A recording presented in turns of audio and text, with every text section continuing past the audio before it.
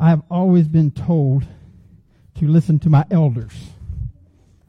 So I want to take that advice and listen to my elders. Some of them have said that I should allow something to happen. So we're going to allow something to happen. I'm going to give Isabel 2 to 3 minutes to preach for you guys today. So I'm going to set a timer here. Hey, Siri, set timer.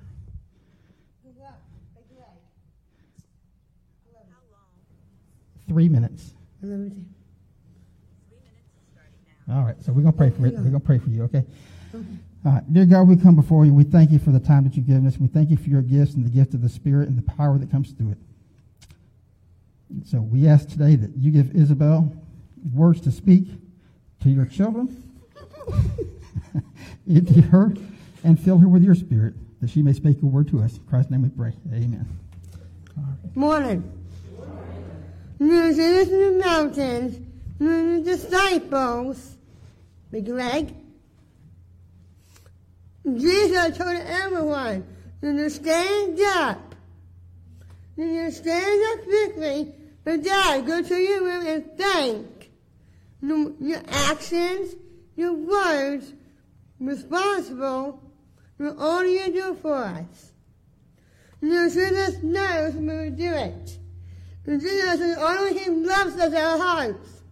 He's the only we pray Him, with children around, and our parents and grandmothers, and the things around you.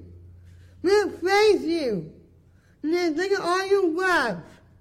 You're the only we pray. Amen. Amen. You done? Yep. All right.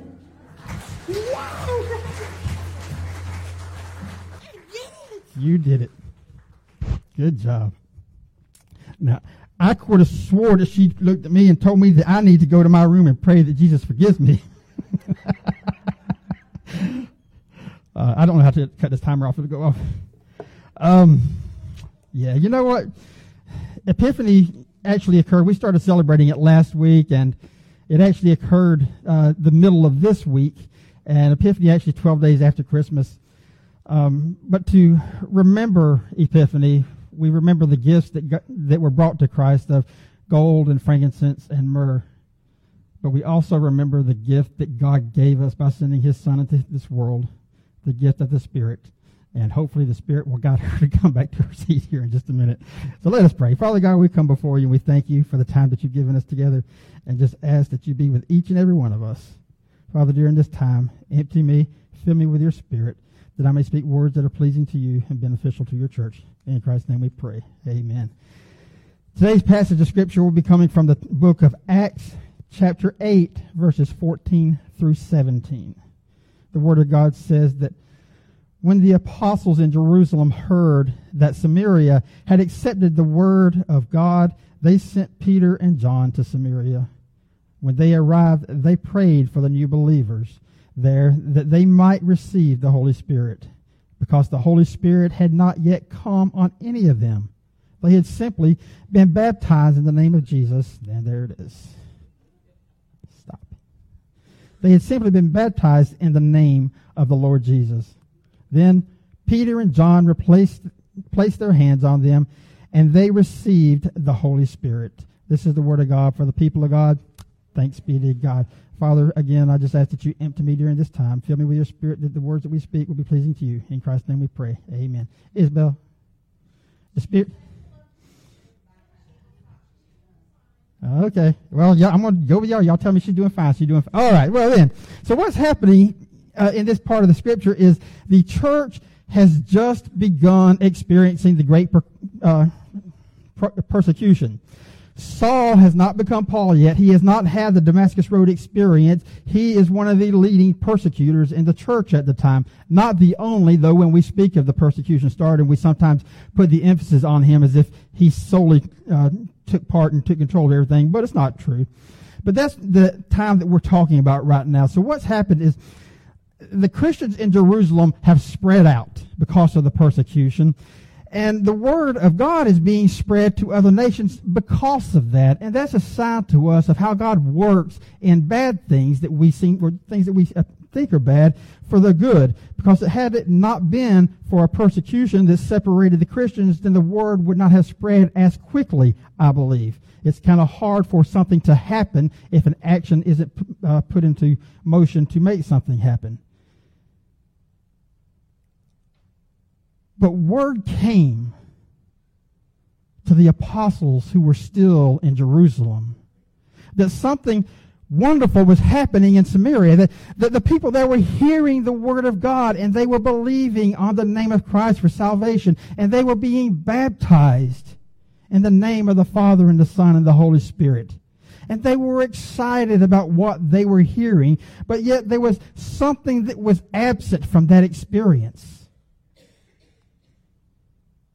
They knew that the people were hearing the word and that they were receiving the word. But they weren't receiving what we refer to as the baptism of the Holy Spirit. Now, the baptism of the Holy Spirit is a term that is most often heard of in the Pentecostal church. The Methodist church doesn't use that term very often. I don't know why. But it is written in Scripture in those terms, the baptism of the Holy Spirit. And the new converts were not experiencing that. And that is a vital part of our conversion. See, Scripture tells us that Jesus said that, or that John the Baptist said that I baptize you with water, but there's one who is coming who is going to baptize you with fire.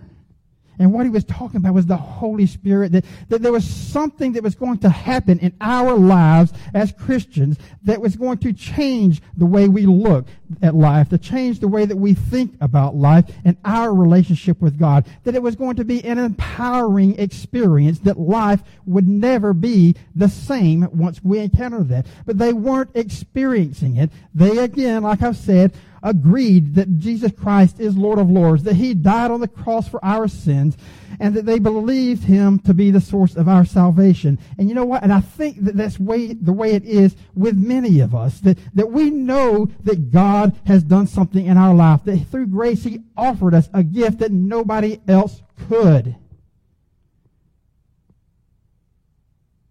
But what makes that experience different than any other religion? You see, anybody can believe on the name of Jesus Christ. We have the mental capacity to understand a text or to understand spoken word and apply it to our lives. But having mental knowledge of something is completely different than having a spiritual experience. You see, much like many of the theologians, I think that the people in Samaria really and truly believed on the name of Jesus Christ, that they heard something or they saw something that convinced them that Jesus is who He said that He was when He was walking on this earth. And they believed that on that Easter morning that He rose from the grave and ascended to sit at the right hand of God the Father. I think that something happened within them, but something was still absent, and it was the baptism of the Holy Spirit. Now, the thing about the baptism of the Holy Spirit is we expect it to happen as soon as we experience conversion, or as soon as we experience the powerful grace of God that saves us. But sometimes in reality it takes a little bit longer, because we have to understand baptism a little different when we're talking about a spiritual baptism. In the physical realm, when we talk about baptism, or the baptism of water, what we're talking about is, in part, is a public declaration of our faith. We come forward before the congregation of God and say that I am a true believer. I have experienced the saving grace of God, and I want to commit to the church and to the community my relationship to God and to them. And we put them in water. Sometimes we sprinkle, sometimes we immerse. And what that symbolizes is when we go under the water, it symbolizes the death and burial of Christ. In this point, it's symbolizing the death of the old person.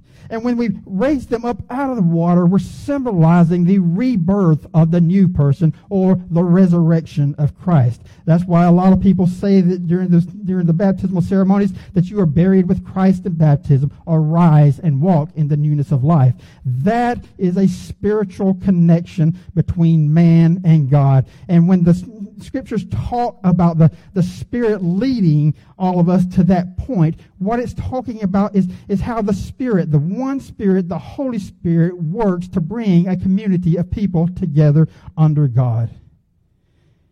And it is only by that Spirit that we can come to God. Scripture is clear that no one can come to the Father except led by the Spirit. We can't make that choice on our own. We are a chosen people. God looked down and said, Tommy, I am calling you because I love you. I'm calling you because I have a purpose for you.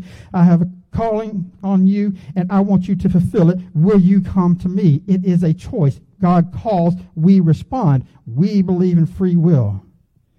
But we want something to happen after that, and that is how we experience God. And you know what? If you're in the Pentecostal church, if you've ever been in the Pentecostal church, I have, what you're going to expect is something that's not comfortable. I am not comfortable with people running up and down aisles, screaming and hollering and yelling. That's just not my way of worship. If that's how they want to worship, I am perfectly fine with that. It is a free country. I fight for your rights to do that. But that is not the only way that we experience the Holy Spirit or the baptism of the Holy Spirit. Let me explain it to you like this. After you came to Christ, did something happen in your life at some point in time? Not necessarily the moment right after, maybe 2 weeks after that, or 3 weeks after that, or sometimes maybe several years down the road in your life where you knew that there was a specific calling on your life.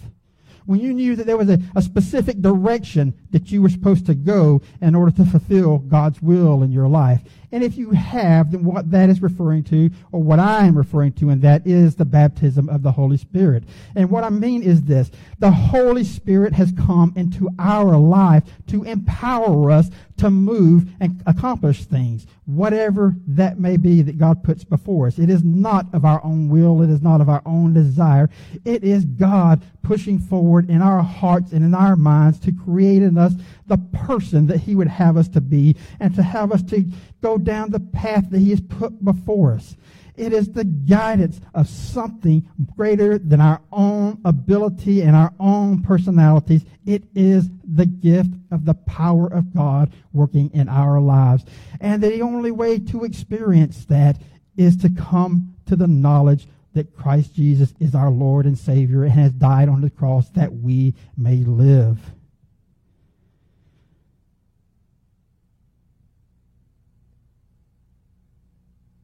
And the baptism of the Holy Spirit is not something that we just experience once in our life. Many people will experience it many times, because what we're talking about is the action of God within our hearts and minds to move us into a direction to His calling. And sometimes callings in life change.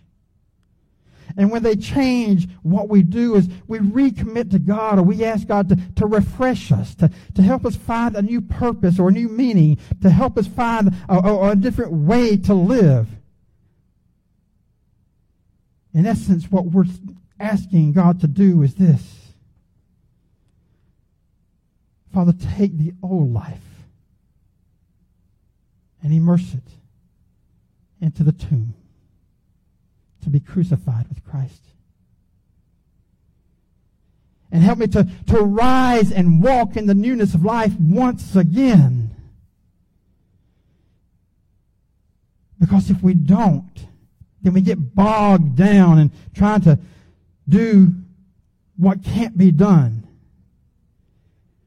But when the Holy Spirit falls upon a person and upon their heart, it will change the way they view life. And it will. Sometimes it takes, if you're like me, someone beating it into you. Oh my goodness, all the times in my life when I have been told what I shouldn't do or what I should have done, and I didn't listen. And I look back on those times and think how much further in life I could have been had I only listened to what my father or my mother or someone else had been telling me when they were giving me good knowledge. But you see, what I'm happy about is this, is that even though I didn't listen to those people, that even though I wanted to go ahead and do things my own way or experience my own way of life, that God didn't give up on me. And my choices didn't stop God from doing what He planned to do anyways. And I think that's when we hear the words victory in Jesus, that's what I think of, is that all the time that I think was put behind me, all the time that I think was lost, or all the things that I think that I should have and could have done, God hasn't taken away the opportunity. I may have postponed it, but God still has that thing in life for me to do and for me to accomplish.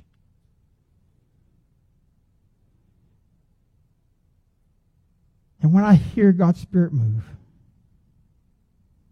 oftentimes He's asking me to put away something old so that I can experience something new. Talking with Susan this week, not about her, about me, about experiences. We have some really good conversations in there, I'm going to tell you. And I don't even remember how this topic came up. Yeah, I do. Cowboys. Jane Seaman from the district office called up, and she said her husband met me at the Christmas party. I didn't realize that I had met him. And she was saying that her husband told her that he thinks that I should be a cowboy. But she specified, not the dirty cowboy that works the field, but the sophisticated, clean-cut cowboy. And I was like, all right. But what that is that brought to mind something of my past. A regret. 2 regrets I have in life. One, I never got on the bull. And I mean, yes, literally, the bull. I had the opportunity growing up when country music was really popular and Garth Brooks was out on the radio and his song out then was called Rodeo. And bull riding was the big popular thing, and time after time I had the opportunity to get on that bull, and I didn't do it. And I had an encounter with a person who was actually married to one of my relatives, and he was what they would deem as a real cowboy. And I met this real cowboy, and I will be honest with you, I was not impressed with the personality of this real cowboy, but he was a rodeo rider. He rode bulls and put the opportunity for me to get on that bull out there, and I backed down. I said I was going to do it. I waited for the time to do it, but when it came time to get in my truck and drive to North Carolina to get on that bull, I didn't do it. And I'm going to tell you today, that is one regret I have. I didn't get on that bull. The other regret I have is this: hang gliding. I have always admired hang gliding. And I watch these people as they soar through the sky on those plastic sheets, I guess you could call them, with a frame. And just the views that they get, and I admire that. And I got in my truck one day, and I drove up to, I think it was Tennessee, up to where Anna Ruby Falls is at. And I was going to go hang gliding that day. And I stood there, and I watched as they jump off the ledge, and they would sink down a little bit, but then they would come right back up. And I'm like, I can do this. I can do this. And I got closer in line to go in and say, hey, I want to do this. And I saw another person jump off. And here's what they did. The cliff was here. They jumped off, and instead of going down and up, they did a nosedive straight into the ground. And when that happened, my heart sunk. I froze right there in my tracks. Now, while I'm holding my breath, all of a sudden, this glider comes straight back up into the air. But that put so much fear in me that I didn't do what I set out to do. I didn't hang glide. 2 regrets I have in life, I promise you. I didn't get on the bull, and I didn't go hang gliding, and I cannot go back in time and relive those opportunities. Those opportunities will probably be available to me now, But with my age and my health conditions, it's probably not the smart thing to do. So sometimes, even though the opportunity is there, you have to grab the opportunity while it is there. Because not all opportunities are always going to be available. So when they're there, you grab hold of them. And we need the Holy Spirit to help us do that.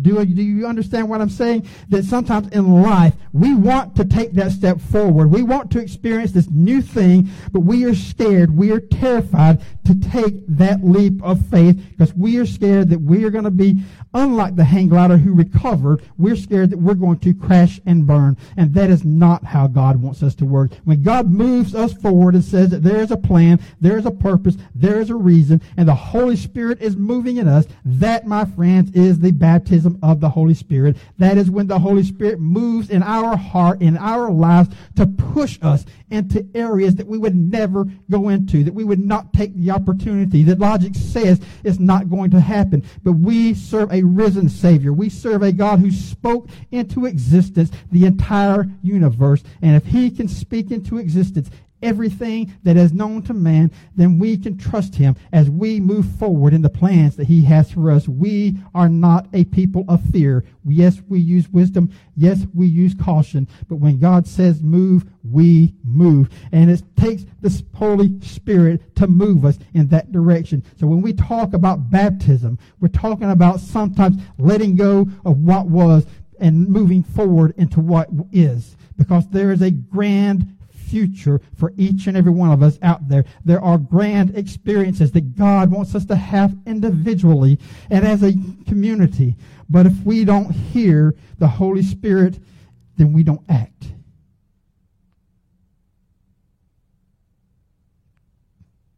Kind of counters what I was just talking about, doesn't it?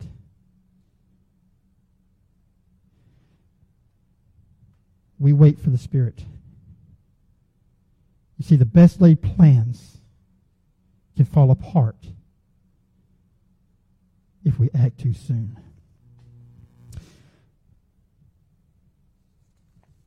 And I think Jesus shows us that before He ascended into heaven. Acts 1, 3, and 5. He says, after His suffering, He presented Himself to them, meaning the disciples, and gave many convincing proofs that He was alive.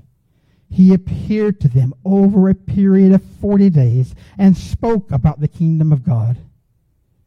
On one occasion, while He was eating with them, He gave them this command: do not leave Jerusalem, but wait for the gift my Father has promised, which you have heard me speak about. For John baptized with water, but in a few days I will baptize you with the Holy Spirit.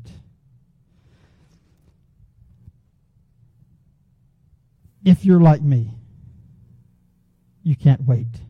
I can't wait for Christmas Day. I can't wait to put the plan in motion. I can't wait to get the new car or experience the new people in my life. I want it right here, right now. And so many times in life, God says, wait. But there's a reason for that wait. And that wait is because God wants us to be successful in all of our ventures. Waiting builds patience. And if we can't be a patient person, then we can't be trusted with the people that God gives us responsibility over. Because they require understanding and love and mercy. And that requires patience. Patience, believe it or not, builds strong foundations for relationships. Because while we wait as a people for God to act, we determine how we act as a people. We can act patiently with one another, understanding, with love and mercy.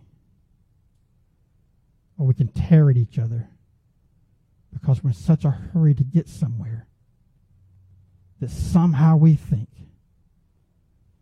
that if we move people or things out of our ways, that God is going to act sooner.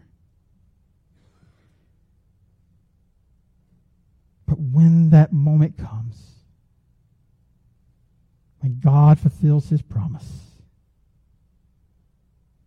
the waiting is over and satisfaction is experienced.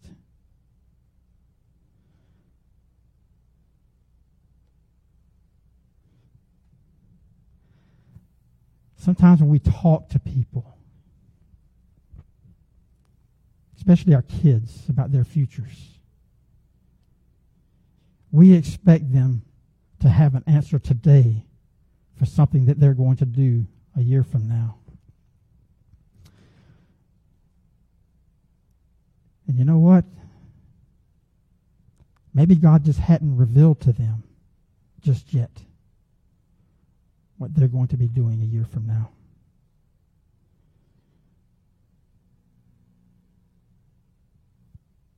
And when we look to our futures, this is what we've learned, or I hope we've learned over the past 6 months. That going through the wilderness is not fun. You go into the wilderness with expectation, and that expectation isn't met because you're in the wilderness. And then our patience is put to the test. And our faith is put to the test. But I hope that we've learned that in the wilderness we find peace by depending upon God. And that no matter what our circumstances are, we can be just as happy without, even if we had. Because our happiness does not depend on material items or outward circumstances. Our happiness, our joy comes from our dependence and our love from God. But that day's coming. And it's coming soon. When God is going to do a work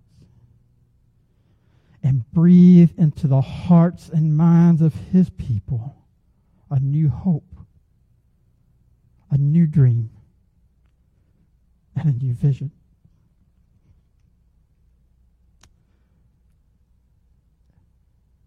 And he will send his Spirit to not just rest upon, but to empower every person that he calls to live that life of abundance.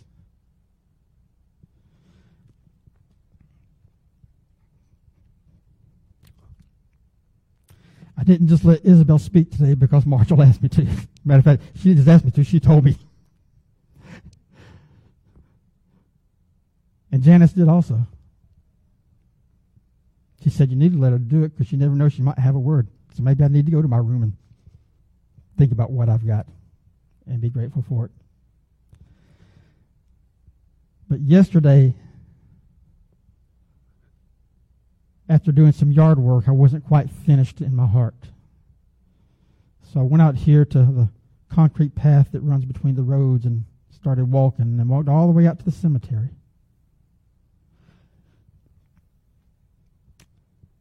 And I stood there and I looked at all those tombstones of the people who have gone before us in this community, who started with nothing but a dream, but were empowered by God to build and maintain a community of hope, of passion, and love, with families centered on God. So as I walked back, I started texting the folks at my old church in Lincolnton.